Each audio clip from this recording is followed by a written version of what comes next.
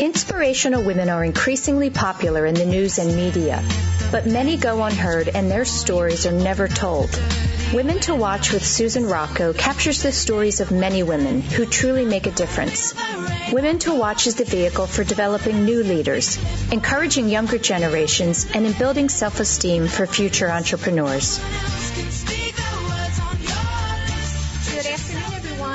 Welcome back to another week of Women to Watch here on WWDB Talk 860. My name is Sue Rocco, and I'm excited. Today we're doing something a little different. It's a first time for us. We are broadcasting from Holy Redeemer Hospital. I am joined by my new co-host, Dr. Beth Dupree, and I'm also joined by our guest today. Her name is Irene Glickman, who is the founder of My ID Square. It's a unique, colorful, interchangeable barcode on jewelry that actually displays the wearer's emergency medical profile and contacts when scanned. I first want to say another thank you to Holy Redeemer Hospital for bringing us the show today and allowing us this beautiful space at Holy Redeemer Hospital to bring you the show. And I want to start with Dr. Dupree for a few minutes and talk about the latest and greatest going on with you and some of the activities here at the hospital. Always good stuff going on with me, and thank you again.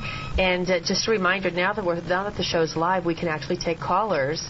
We can, yes. 610-664-4100. Again, 610-664-4100.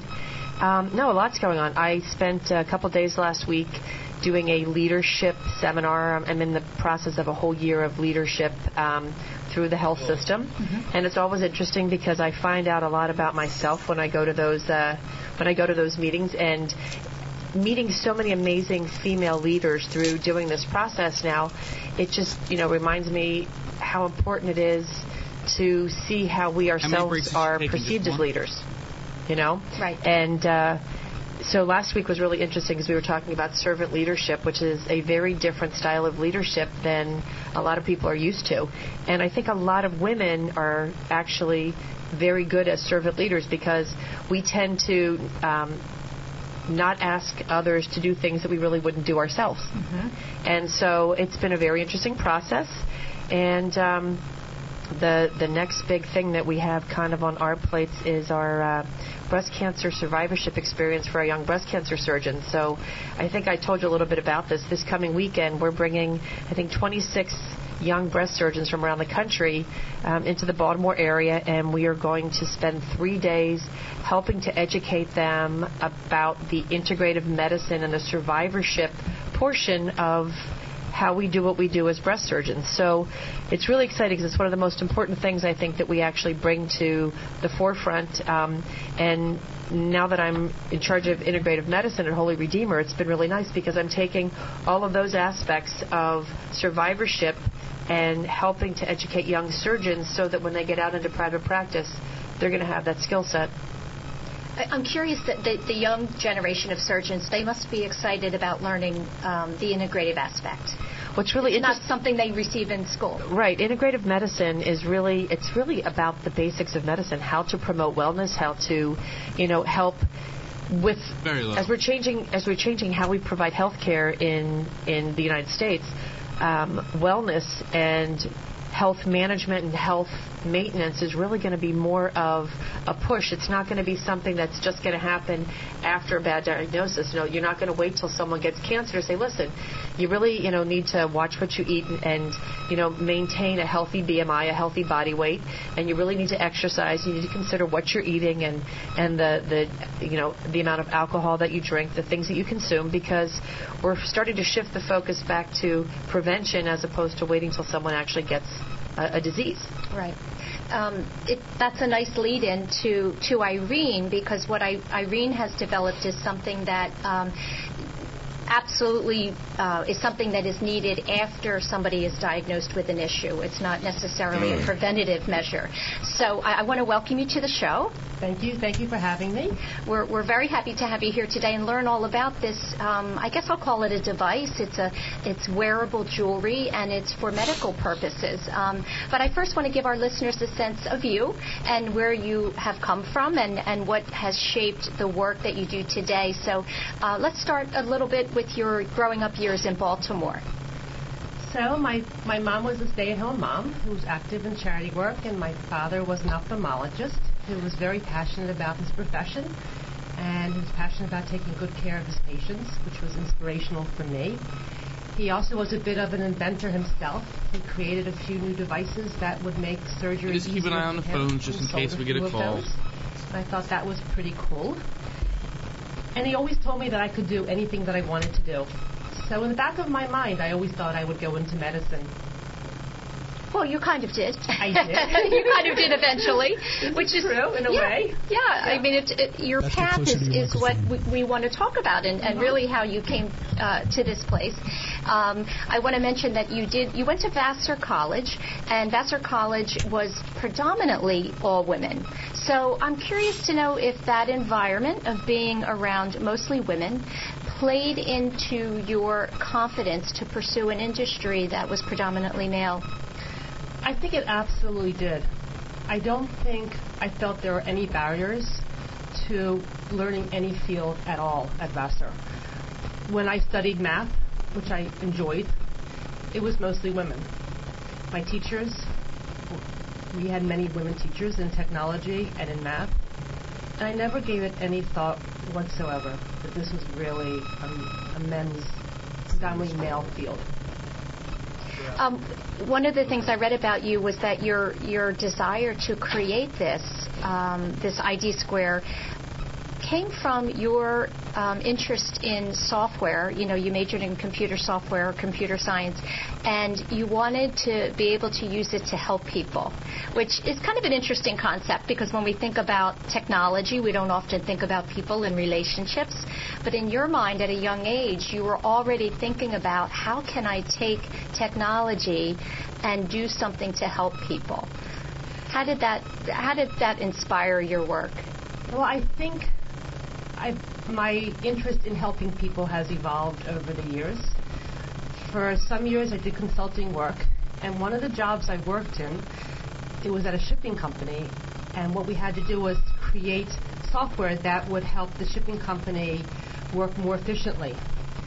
And in doing so, I completed the software, and as a result, a few employees lost their jobs because what their job was to take telexes from a telex machine from the various ships, copy the telexes, and distribute it to the people who were managing those ships. My job was to develop software, an inter-office mail system before there were many inter-office email systems, or email in general, and to read those emails, have the computer read them, and then distribute the email or the telex to the appropriate person within the office by scanning it and understanding who that belonged to. And when that was done, several people lost their jobs. Mm-hmm. And at that point, I realized that when I create software, I want to make sure that it's going to benefit people and not hurt people. Yeah, that's a tough topic because technology in general is taking away jobs. It's taking over positions where, previously we needed people to run things. So while it's efficient, it's also kind of a detriment. It's true. Yeah. One of the things I wanted to know was what you learned your years in consulting. You spent some years consulting in the pharmaceutical and publishing and telecommunications industry. What did those years teach you? It taught me that I can go into a field that I'm not familiar with and completely learn enough about that field to solve a problem. And I love learning about new technologies in fields I have not worked in before. Mm-hmm. And learned how to solve a problem quickly by a deadline. And that was pretty exciting for me. Yeah. You've had a lot of firsts in your career, which I find very significant. And one of the things I wanted to talk about was the all-women's klezmer band. Am I pronouncing that right? Klezmer? that you started. And again, it was a first of its kind in the U.S. I don't want to describe what klezmer music is. I'm going to let you do that, and then we can tell the listeners how you formed this band. Klezmer music was played for hundreds of years in Eastern Europe by male musicians. Women were not allowed to play, and they would play this music at weddings and various celebrations. People can think of klezmer when they think of Hava Nagila, and I've always loved this music. And there was a resurgence in the late 80s and early 90s. And I was also having a resurgence of my own interest in music. And I was taking piano and learning how to improvise and play jazz. And I thought it would be really cool to add a little jazz to klezmer, because klezmer is mostly improvised. And I wanted to create a klezmer band with a twist. So I found some amazing women musicians. And we became the first all-women klezmer band in the country. And we fairly quickly became popular. And it was very exciting. Yeah. First of all, what year was that? So this was 1995. Okay. And how did you go about finding the women? A lot of word of mouth. The drummer was actually an older woman whose father was a famous klezmer musician in Philadelphia. And she was a graduate of Curtis, but was never allowed to play drums in a klezmer band because she was a woman. Her daughter was an incredible trumpet player who also was not allowed to play klezmer because she was a woman. And they were very excited of the idea of forming a band of women. Yeah. And did it catch on with, have there been others to follow? There have been, actually. Yeah. There's been quite a few. So we were the first, but there are now quite a few others. Yeah. And those women continue to play. They're quite known in the world of klezmer music. Yeah, I had never heard about it. Are we familiar with klezmer music? I've never heard of klezmer music, but it's fascinating because it's a passion that you have that you were able to bring back and create like this whole new process. And I'm sure you've given a lot of voices to the other women in the group as well, because it's probably something that yearns inside of you. Most definitely. I mean, I still hear the music in my voice, in my head on a regular basis. One day I will go back and play that again. Yeah, I'd love to hear it because of the twist of adding the jazz to something that was traditionally, something else. A little ragtime. Yeah. A little blues. We added it all. We should have started the show with that. I know. Get the music. Come on, Tim. I brought a tape, an old cassette tape. Oh, if good. you're interested. Oh, good. When I think about you, Irene, I think of you as a trailblazer because of several of the things you did were firsts. How would you define the word trailblazer? I guess somebody who tries something new that hasn't been tried before. I don't think of myself as a trailblazer. I have a lot of interests, and unlike a lot of people, when I pursue them with a lot of gusto. I mean, I like to see projects completed, and I don't like to look back. So I don't want to have any regrets. And, before the show started, we talked a little bit about women seeing a need for something and kind of taking charge. And I asked you if you think that that's a female trait. I tend to think it is, that women will see a problem and a need and immediately want to fix it. What are your thoughts on that? I don't know if it's so much a female trait. I think we all want to find a solution if there's a problem. I think computer people in particular we don't look for problems, but our job is to fix problems. So if there's ever a problem that is not working, if my husband has an idea that is not working for him, I'm always throwing out ideas on how to make it work. I think that's what computer scientists do. Analyzing systems. When you fixing problems. Yeah, but that's, as a surgeon, I'm a problem solver. Right.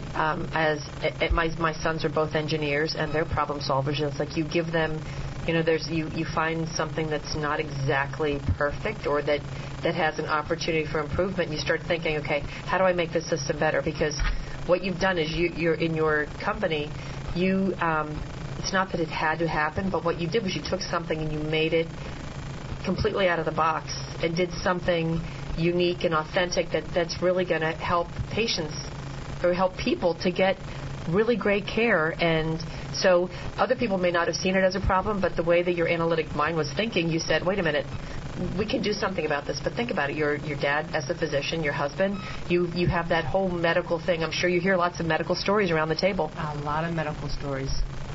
A lot of problems that need to be fixed. Because I hear not only medical stories, but about problems that exist that he gets frustrated. Mm-hmm. Same with my father. Yeah. But he tried to fix problems too. Yeah. Well, one of the aspects I think about often when I'm thinking about technology and innovation is that people sit around and have conversations with family and friends, but often they'll think, well, somebody's probably already working on that. Somebody else has already done that, because change is so rapid. And you saw a need for people who were in a situation where they didn't have the information they needed, and it could be life or death. Correct. And rather than assume that someone else was already working on that, you decided to create it. Well, I did look out for something that could solve this problem for my husband, who needed information from a patient, and the information was not readily available. So I did look for a solution for him, and I couldn't find something that would work. Yeah. You know what? For the listeners, again, let's tell the story about, how your husband came home one night and talked about that patient and what spurred this whole idea. So my husband's a nephrologist, which is a kidney specialist, and he does dialysis. And dialysis units are very often independently owned by large companies. They're not connected to hospitals or medical centers. And he came home one evening very frustrated and late because he needed information from a patient's cardiologist, because the patient was failing, and the cardiologist had recently changed the patient's medication, and the patient couldn't remember who the cardiologist was. He couldn't remember what medication he was on. And luckily, my husband knew that the patient's cardiologist had been at Penn, where he is working, and he was able to get into the Penn medical records to find out what the cardiologist had done, and he actually contacted the cardiologist. But had that patient been at another hospital, he would not have been able to access that information and would not have known how to care for that patient. So he said it's really a problem that medical systems do not communicate. And how is there a way? And I suggested that there must be a way that we can bridge this problem, that we can fix this problem so this is not a problem for him and for the patient. And that's when I came up with this idea for a smarter type of medical ID. And let's describe it so that people understand exactly what it is. Sure. So the medical IDs, each one has a unique QR code. QR codes are short for quick response. It's a type of barcode. We'd say it's a two-dimensional barcode because unlike the barcodes that you might find in the grocery store, which have like a single line of information that's scanned by the scanner at the grocery store, these are square. So they contain more information than you might find in one of those thinner traditional barcodes you find in a grocery store. And QR barcodes can automatically text somebody. They can have a URL to a website in them, and they can have quite a bit of information. A lot of hospitals are using them in patient IDs. A lot of hospitals are using them on medicine bottles, and they're used in a lot of hospital situations when more information than you need, than is available in one of those thin barcodes, is needed. So I thought this would be a perfect tie-in because medical personnel recognize the QR barcodes. They're very popular in advertising and other situations. You see them on cereal boxes and things like that. So a lot of people are familiar with them. And in addition, anyone can scan it with any smartphone. So each one has a unique URL, and yet you can download one of thousands of free QR code readers and access the information. And I thought if I made them colorful and fun-looking, and that children would want to wear them, children who often do not want to wear medical IDs because it makes them stand out as having a medical issue. I thought if I made the IDs fun and clever, that they would think this is a cool thing to wear. Right. And yet, I wanted to make it powerful, that it had everything that was needed when a patient sees a doctor in the office, all their medications, all their pharmacies, anything the patient often forgets, that this has everything. And also in an emergency situation, I wanted to make sure it could alert their parents and family members and provide all the medical information needed to care for them.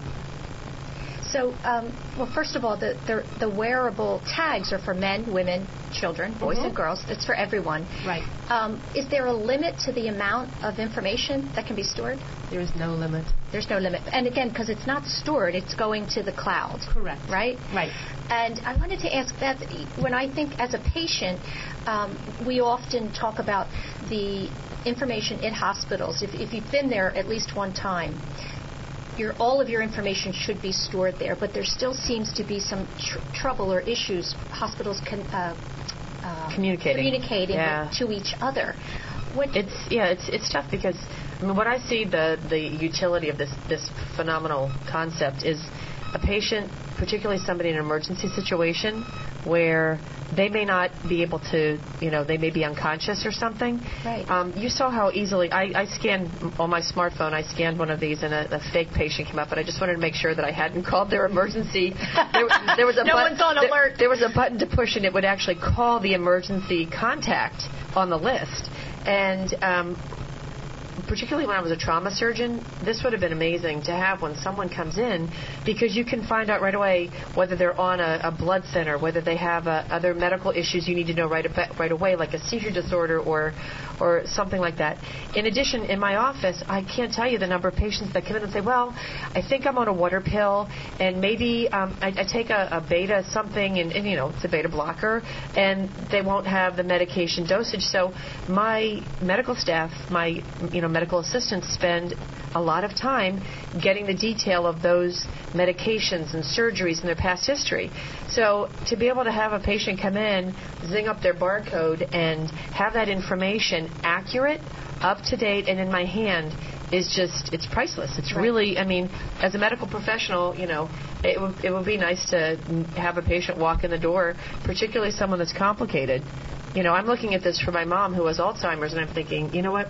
This is a great little thing, because even though she's in a situation where theoretically she's not supposed to be able to get out of where she's living, this would be a phenomenal concept to tell all of those medical secrets, all the medical information you really need to have to care for somebody in an urgent or emergent situation, to have it right there. Yeah, absolutely. And that is going to come about with both adults and children. Absolutely. You hear on the news all the time, elderly somehow, getting out of the place that they are and that they're safe.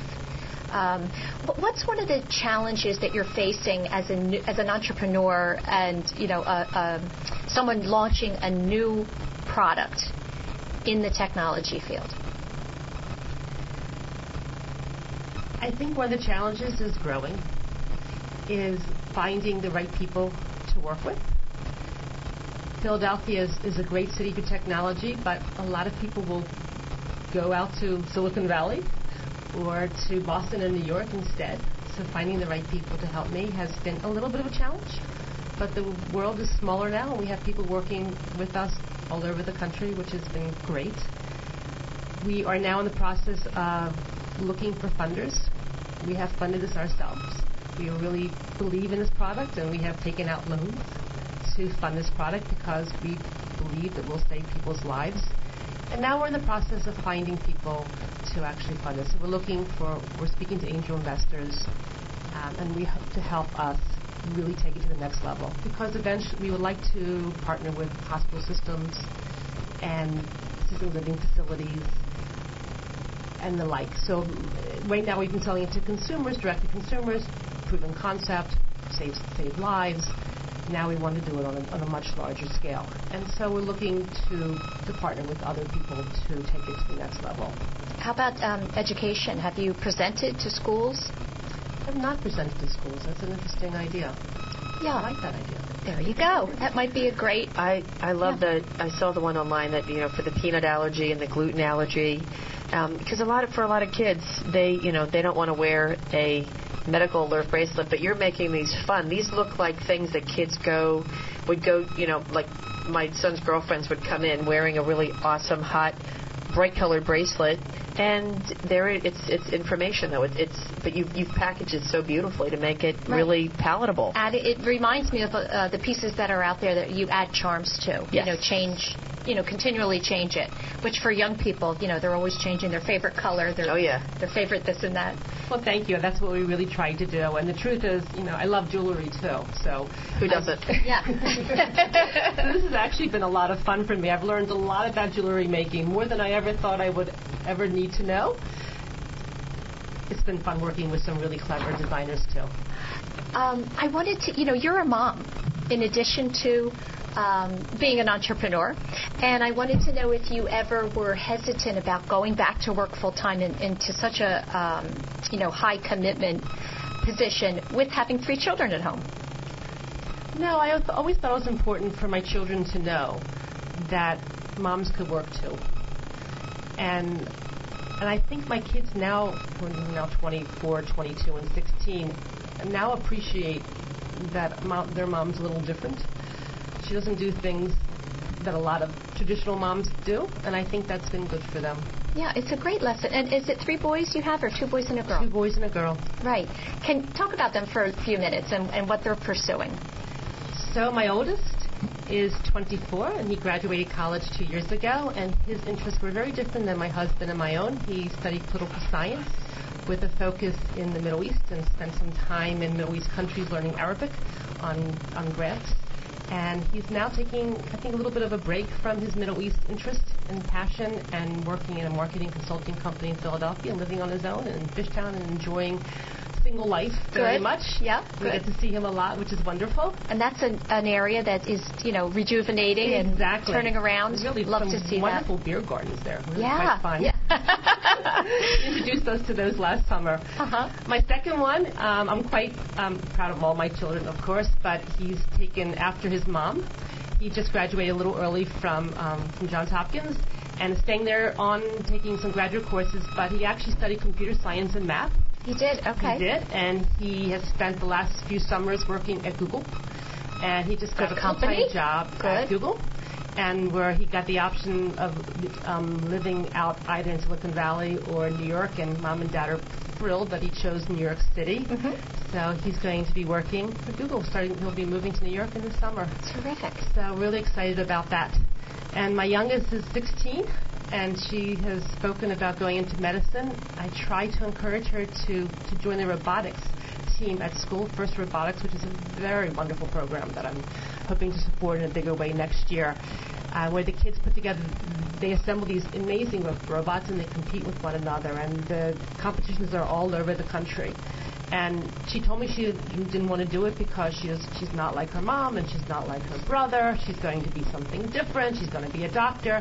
But a friend of her asked her to get involved in robotics. And so because the friend asked her, she did it. And now she wants to go into biomedical engineering. She loves computer science. She wants to build things. So I'm really quite pleased. Yeah, that's great. My one partner, who's a phenomenal surgeon, is a biomedical engineer, just so you know. Dr. Kreischer went to Texas A&M, and I don't know that she knew for sure that she was going to go into medicine right away, but all of those skills, they're all problem-solving skills, and medicine is problem-solving, so, it doesn't matter what you major in an undergrad. It matters that you know how to learn how to solve problems. Yeah. Well, on this show, we love young girls going into the STEM field, and you're, a wonderful example to your daughter. But what would you say to young girls who have an interest in pursuing it, but they're hung up on the stereotypes? Just do it. It is a lot of fun. Making stuff, making software, making robots, putting things together, creating new and exciting programs that can really change lives is amazing. It's when I see that the effect that this product has had on thousands of people, and programs that I've worked on in the past have also been used by thousands of people, and getting the feedback from that, it's priceless. Well, and it is creative. It is creative. It is creative. When I went to college, I went to a liberal arts college, and I thought I was going to study. I actually didn't know what I was going to study, but I loved music. I was a musician. I loved art. I dabbled in art a little bit. I loved foreign languages. I loved math because it was fun.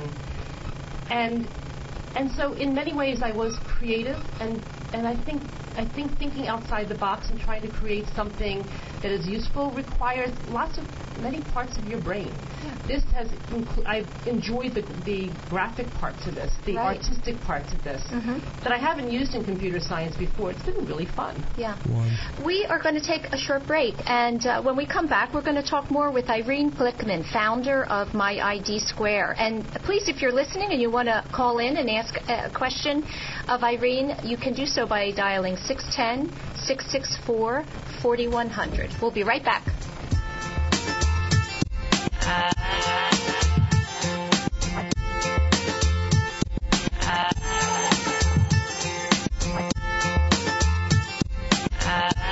There are 365 days to schedule a mammogram. Today is as good as any. Holy Redeemer Breast Care makes it easy. We offer the latest technology like 3D mammography and automated breast ultrasound that help find cancers in dense breast tissue. Plus, our same-day readings mean same-day peace of mind. Make today the day you schedule a mammogram. It's easy to request an appointment online at holyredeemer.com/mammogram. Are you looking for something special to wear to an event, on a date, or out with the girls? Nevada is a Philadelphia-based luxury label designed for the effortlessly chic global nomad. Our ready-to-wear and custom pieces, which include bridal wear by the way, are inspired by artistry and travel. The line is intriguing and exotic. After all, fashion should create a sense of escape. So go ahead, escape with Nevada, and make a timeless impression. Please visit us online at nevadacouture.com.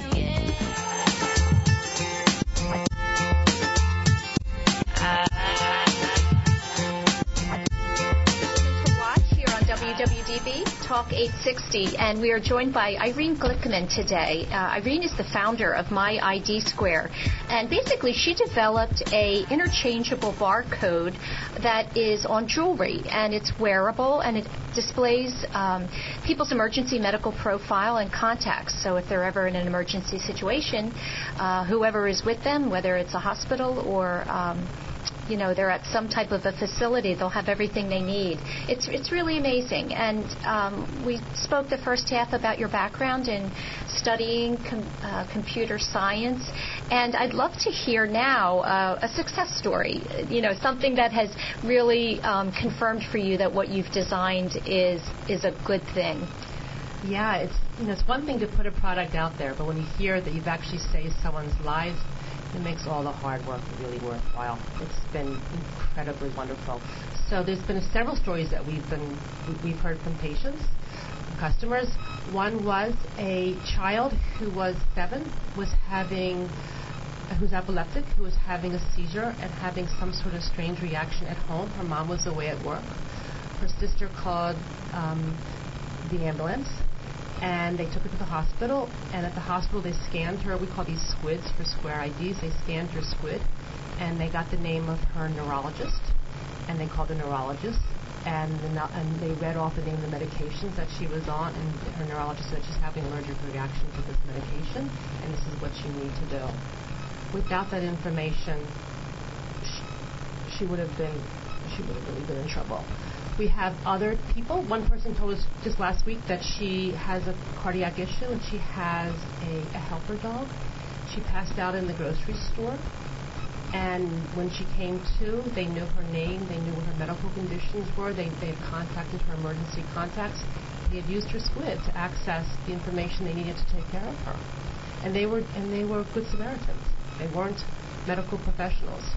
Well, so that's a good point. You don't have to wait till you get to a hospital to have this information. Anyone who is with you can scan it immediately from their phone. Exactly. And have the information. Exactly. And then can contact your doctors themselves, who give your doctor's contact information.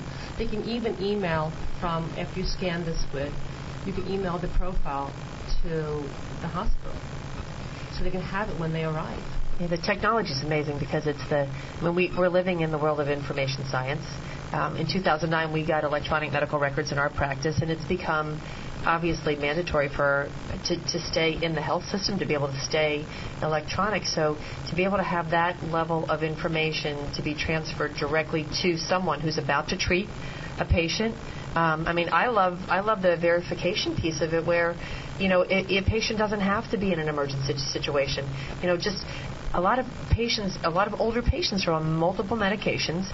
It's very hard for them to remember what they're on, and to be able to go through that list with the patient and verify what you see in writing, compared to what the patient saw would be really awesome, because it changes so quickly. Yeah. And I think for the number of physicians that a patient can have, you could have a neurologist, a cardiologist, you could have a nephrologist, you could have multiple different system physicians, and that being able to have immediate access to the most updated information. So that brings me to my question: do the patients go in and update it, or how does that information get changed that's on the squid?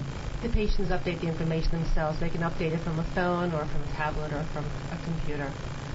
So if a patient came to my office and we were going to change a medication, could we log in with them to change it, to make sure that they got it? We've actually had older patients have their doctors that update the information for them. We've heard from patients that has happened. In addition, we did a survey a few months ago of our patients, and we got a really nice response. About 75% of them had shown their physicians the medical information and updated the medical information in the doctor's office. So it's a very user-friendly program that anyone who has one is able to get in and out of, because that's the other issue, is that your medical history is going to change, specifically medication. Sometimes older people don't even ask the name of medication. They go in and they're treated, and their doctor prescribes something, and they take that paper and they go to a pharmacist and they fill it, and then someone who loves them says, "What are you on?" And they say, "I don't know." Yeah, that's why we also have the pharmacy, your pharmacy, as on this profile too. So in case there's any question, the doctor can always call the pharmacy. We had a group of physicians, some emergency room physicians and some other physicians and nurses, tell us what information they needed in this profile.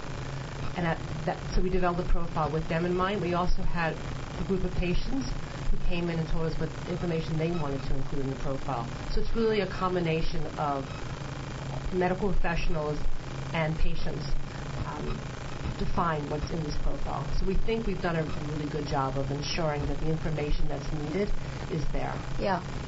Do you have a team behind you, or have you done all of this yourself and with the help of your husband, who happens to be a physician? I have a nice team. I have developers in Conshohocken who are wonderful, who've developed, we call it the medical app. I developed the software to create the QR codes. That was really fun for me, and to make them all unique. Mm-hmm. I have all the manufacturers are in the United States. Everything is done locally. And so we have a team of different manufacturers and graphic designers, people who are helping us with the social media, and we have the developers as well. I wanted to know if you have, as a technical person, some thoughts about what you would like to see in the future with technology. If there's any type of programming or software that you feel has not been developed yet and you'd like to see come about. Well, truthfully, I would love there not to be a need to have our squids. It would be great if we had one medical record for everybody in the country, where people where hospitals and dialysis units were not siloing this information. If they could share this information, we'd reduce medical errors. We'd reduce procedures and testing. Mm-hmm. That would be ideal. Unfortunately, we're not there yet. Not there yet. That's what I would love to see. And in addition, I think if we shared this information, we'd have a better idea of maybe where there's pockets of flu or pockets of another medical condition, and we'd have a better idea of how to take care of patients if we shared the data. Yeah. I'm assuming there's people working on that. Do you think it's a far-off scenario? I think it's still far off. I've seen a couple of demonstrations. I go to the South by Southwest Technology Conference, and I've seen different people who are trying to address this. Mm-hmm. They're even getting funding from like the Clinton Initiative to try to create systems where they can understand where there's pockets of disease. There's a couple people developing a thermometer where you take your temperature and that information is shared in the cloud, mm-hmm. and you know the location of where the information was taken, so you can see where people are getting sick. We need more of that, I think. And of course, you can't address any of this. Anything that's information that's going to the cloud, there needs to be security. HIPAA. Yes. Right? Absolutely. So patient-managed information actually doesn't require HIPAA. No, we do have our information. It does not require HIPAA? It does not. If the patient's entering the information themselves, and it's their own personal information, but it would be an issue if I, as a physician, had that information Correct. and then went to share it with someone else. I have to have the patient's permission to share that information. Okay. It's the Health Information Portability and Something Act. I can't remember what the other P's for, but it's HIPAA, and it's a big deal because you can't share someone's basic medical information without their permission. You know, there was a time when we did not have HIPAA. And it wasn't that long ago because I remember it. And then all of a sudden one day, your doctor calls the house and can't speak to your spouse.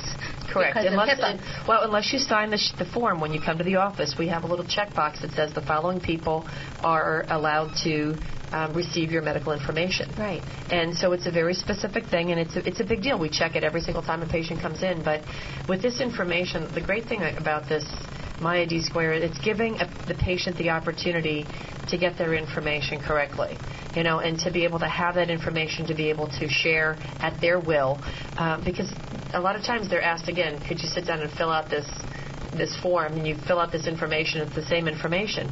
If you actually had it on there that the doctor's office could scan it and then print it out and make it, make it be part of your medical record, you're decreasing the number of times that an information's being pulled up, typed in, because every time you take information and put it into another system, you have opportunities to transpose numbers or do something. And I mean, we're human. We're trying to do the very best we can, but this is a way, I think, for patients to really have a handle on their specific information that they want to share.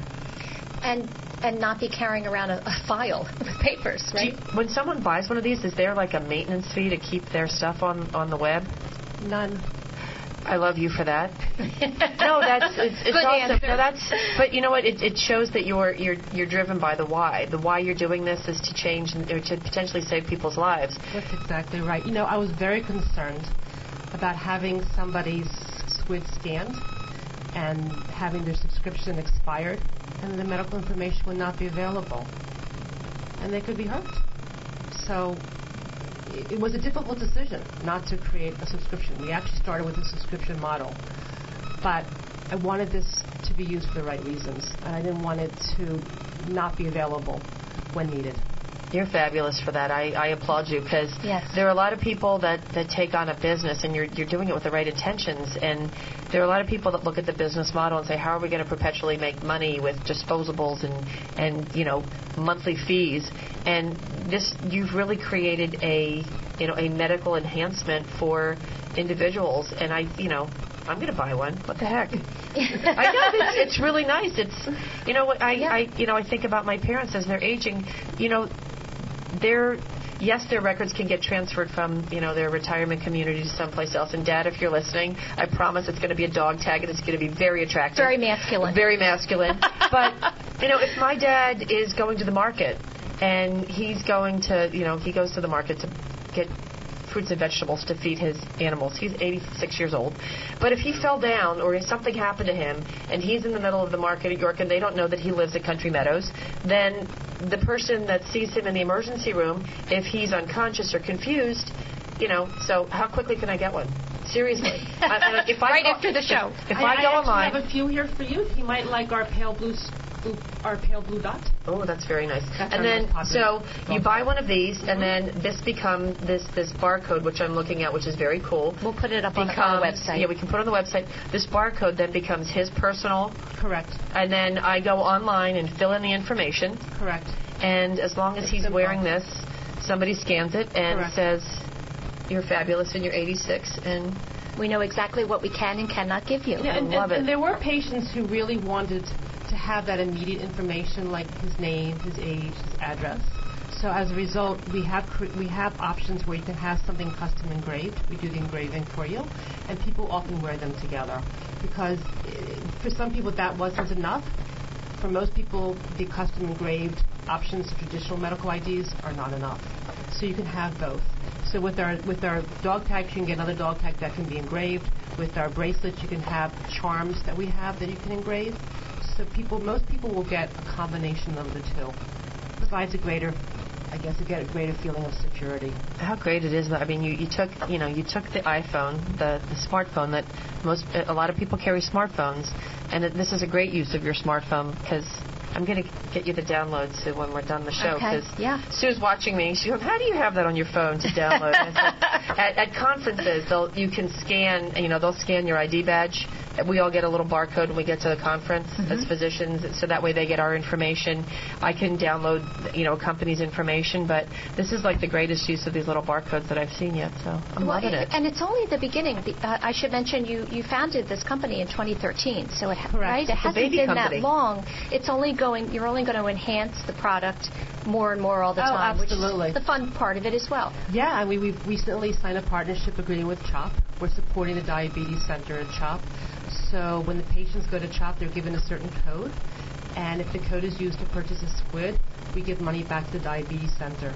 We've also recently signed an agreement with the Dysautonomia International Society, and similar kind of rebate. We want to support research into these medical conditions.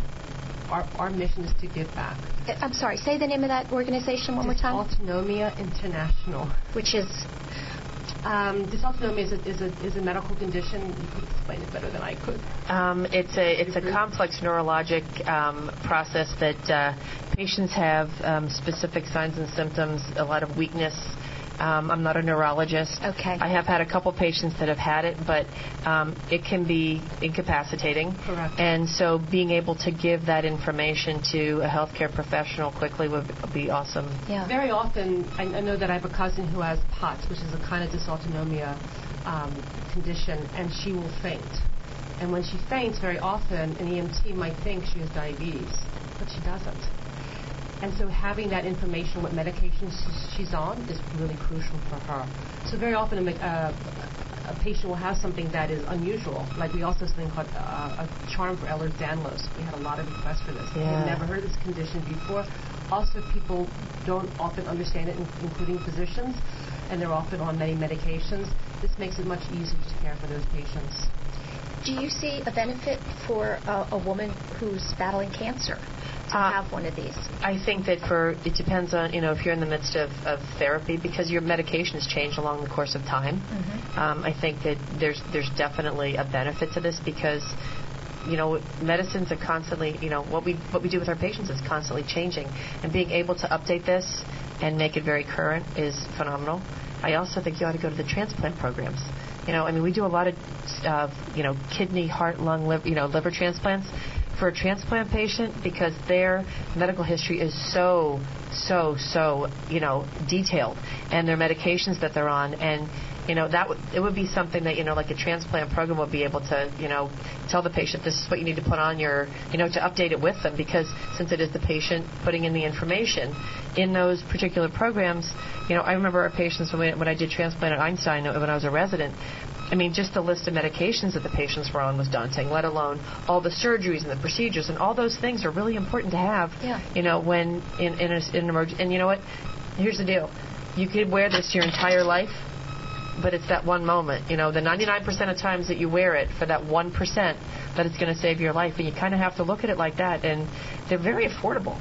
I like you so much for doing this. This is just... as a physician... It's a great idea. I'd like to see every patient leave a hospital and go home with one. We're working on that. Yeah. We are. We would love to have, as the patients get discharged, to have the nurses that follow them so that they prevent them from returning, because that's not good for the hospital. We would like the nurses to put all their information on there.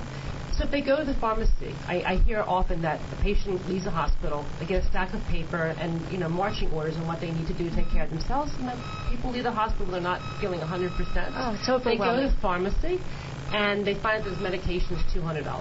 Well, they're not going to pay $200. They don't need it, and then they end up coming back to the hospital. So if we put all the information in their profile and it specifies exactly why they need the medication, they would have that information when they went to the pharmacy, and perhaps they would make the right decision as a result. I think people may be hesitant whenever there's something technologically that you have to sit down and first, the beginning is the toughest part, inputting all of the information. But not only is that easy, then the updating is very easy. So once you have it in there that first time, you're just adding a medication or taking a medication out. It's not going to take long at all. Do you send emails out to people who own these and say, have you updated your information recently? No, we need to. You're right. We have reminders. The survey that we sent out a couple surveys, and the overwhelming response from people was they do use it. They manage information on a regular basis. That's what people told us to respond to the survey. We don't remind them on a regular basis, but it's something that we know we need to do. I would think someone who's going to purchase one is someone who's proactive about their health. Correct. But your point about population health management, that's a really big deal here at Holy Redeemer. We're really looking at how do we, and it's not about keeping people out of the hospital. It's about how do we maintain a patient's health and wellness the very best that we possibly can. And that means that our patients have to have an understanding about why they're on the medications that they're on. So it's that education. And a lot of the nurses play a big role, nurse managers play a big role in helping our patients to maintain a level of health that doesn't require admission back to the hospital. Right. But I think this would be something that would be incredibly beneficial for the patients because it gives them ownership, too, of their health. And when you have ownership of your health and wellness, everybody does better. Everybody succeeds. Mm-hmm. The doctors, the patients, and we leave the hospitals for those situations when feeling in control of your life. Right? Exactly. It gives you that sense of control. Knowledge is power. Exactly. Yeah. Agreed. I want to go back a little bit and talk about when you worked for digital because, we always want to talk about the wonderful things that women are doing in business on the show, and we've talked a lot about the product and what you've invented, but I want to know, too, some of the things that you learned along the way for women who might be listening and are, struggling with something in their field. And you had some interesting years with a company, Digital. What did you learn while you were there? When I worked at Digital back in the early 80s, it was the second largest computer company in the world. And I worked with some of the smartest minds at Digital. They really encouraged me to think out of the box. We were part of a research group that was developing a Windows system before there was Windows. And we were part of a group that was trying to create a system that allowed people to learn using computers. Because before then, computers were primarily used for HR purposes. They really weren't. Computers were not on everyone's desk. They were not in every business office. And our goal was to make it so that people would learn using computers. So I was with a group of psychologists, educators, and software engineers. And our goal was to make an interface that people would find easy to use. Again, before there was such a thing.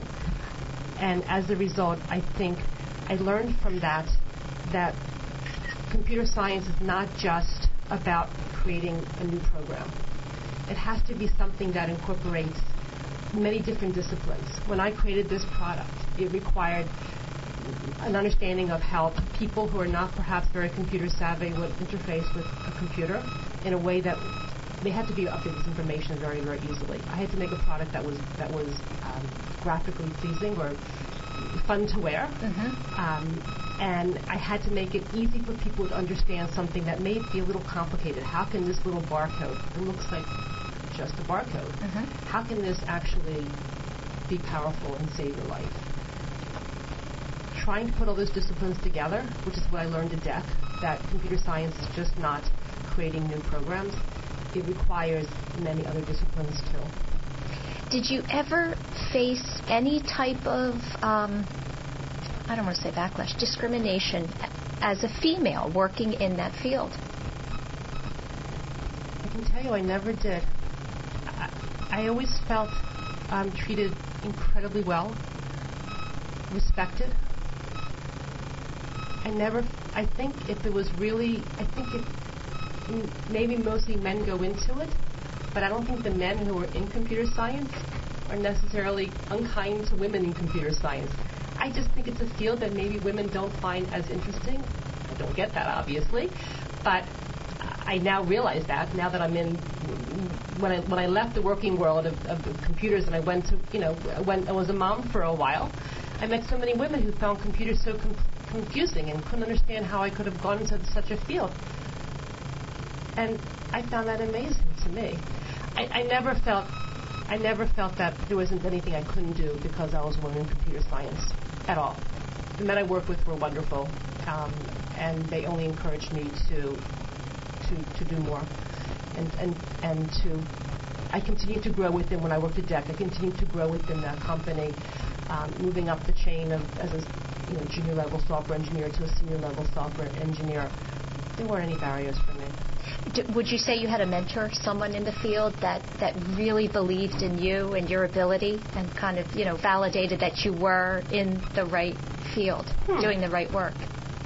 Well, my first teacher at Vassar, who inspired me to go into computer science, the first class I took with her, Dr. Lenore Cleveland, I'll never forget her. She was amazing, and she got me excited about computer science, and she mentored me in a lot of ways at Vassar. We didn't have a lot of computer science classes then. It wasn't actually a major at the school. I had to create a computer science and math integrated major. But there were classes that I wanted the school to have, which we didn't have, so I created independent studies in certain fields, and she supported that. So I wanted to learn something called compilers. I wanted to create a compiler. And she said, let's go create a compiler. Okay, so we created a compiler together. So that was really, she encouraged me to continue to learn on my own, which you need to do in some respects in computer science. The field's always changing, you have to delve into new areas. It requires a lot of self-study, I think. At DEC, I had several mentors there who just were really supportive of me. I'm still very much in touch with them. A lot of the people I worked with in Boston moved out to Silicon Valley when Silicon Valley started to really grow. Mm-hmm. Still very much in touch with a lot of them. Microsoft and Google and Apple. Yeah. They're all spread out, and I still visit them. Yeah. Because they were very supportive of me. Yeah, I think it's always important to have people surrounding you that kind of give you that, that push that, yes, what you're doing is a good thing. Surround yourself with smart people. That's right. Always smart people. Always smart people. That's why I'm sitting here with this woman. Agreed. There is nothing more exciting than working with smart people. That's right. Oh, I believe it. They inspire you to be the best that you can be. Yeah. One of the things I just love so much about you is, again, getting back to you saw a need and you took action, and I think it's such a great example. We didn't get to talk about when your children were in school and your son was struggling with getting his work done, and you thought to yourself, there really should be some type of a program or a calendar for teachers to post, for the students to keep them on top of things. That was just another example of, something that you saw a need for, and you took charge. I want to mention that program. Is that something that schools are using right now? No, when I started My ID Square, I decided to close that program. It was called Web Gatherings. I had quite a few charter schools in Philadelphia using it, and some private schools in the suburbs using it. I think we helped thousands of students. Doesn't sound like that. I spent years developing it and making it better and better and adding more and more features. It helped. My son didn't know it was for homework, and I knew that, again, it's another problem that I had to fix. And there wasn't a program out there that was available on the web in 2000 and 2001. So I wrote a calendar, and one calendar turned into many calendars, and one school turned into many schools. And I continued to grow the program, and I know that it helped my son. And I heard from a lot of other parents that help their children too. That's terrific. That's terrific. We are out of time. I thank you so much for coming in and sharing your story with us today. And again, thank you to Holy Redeemer Hospital. And we just heard the story of Irene Glickman, founder of My ID Square. I want to thank Dr. Dupree for joining me. And we will be back again next week on Women to Watch. Have a great week, everyone.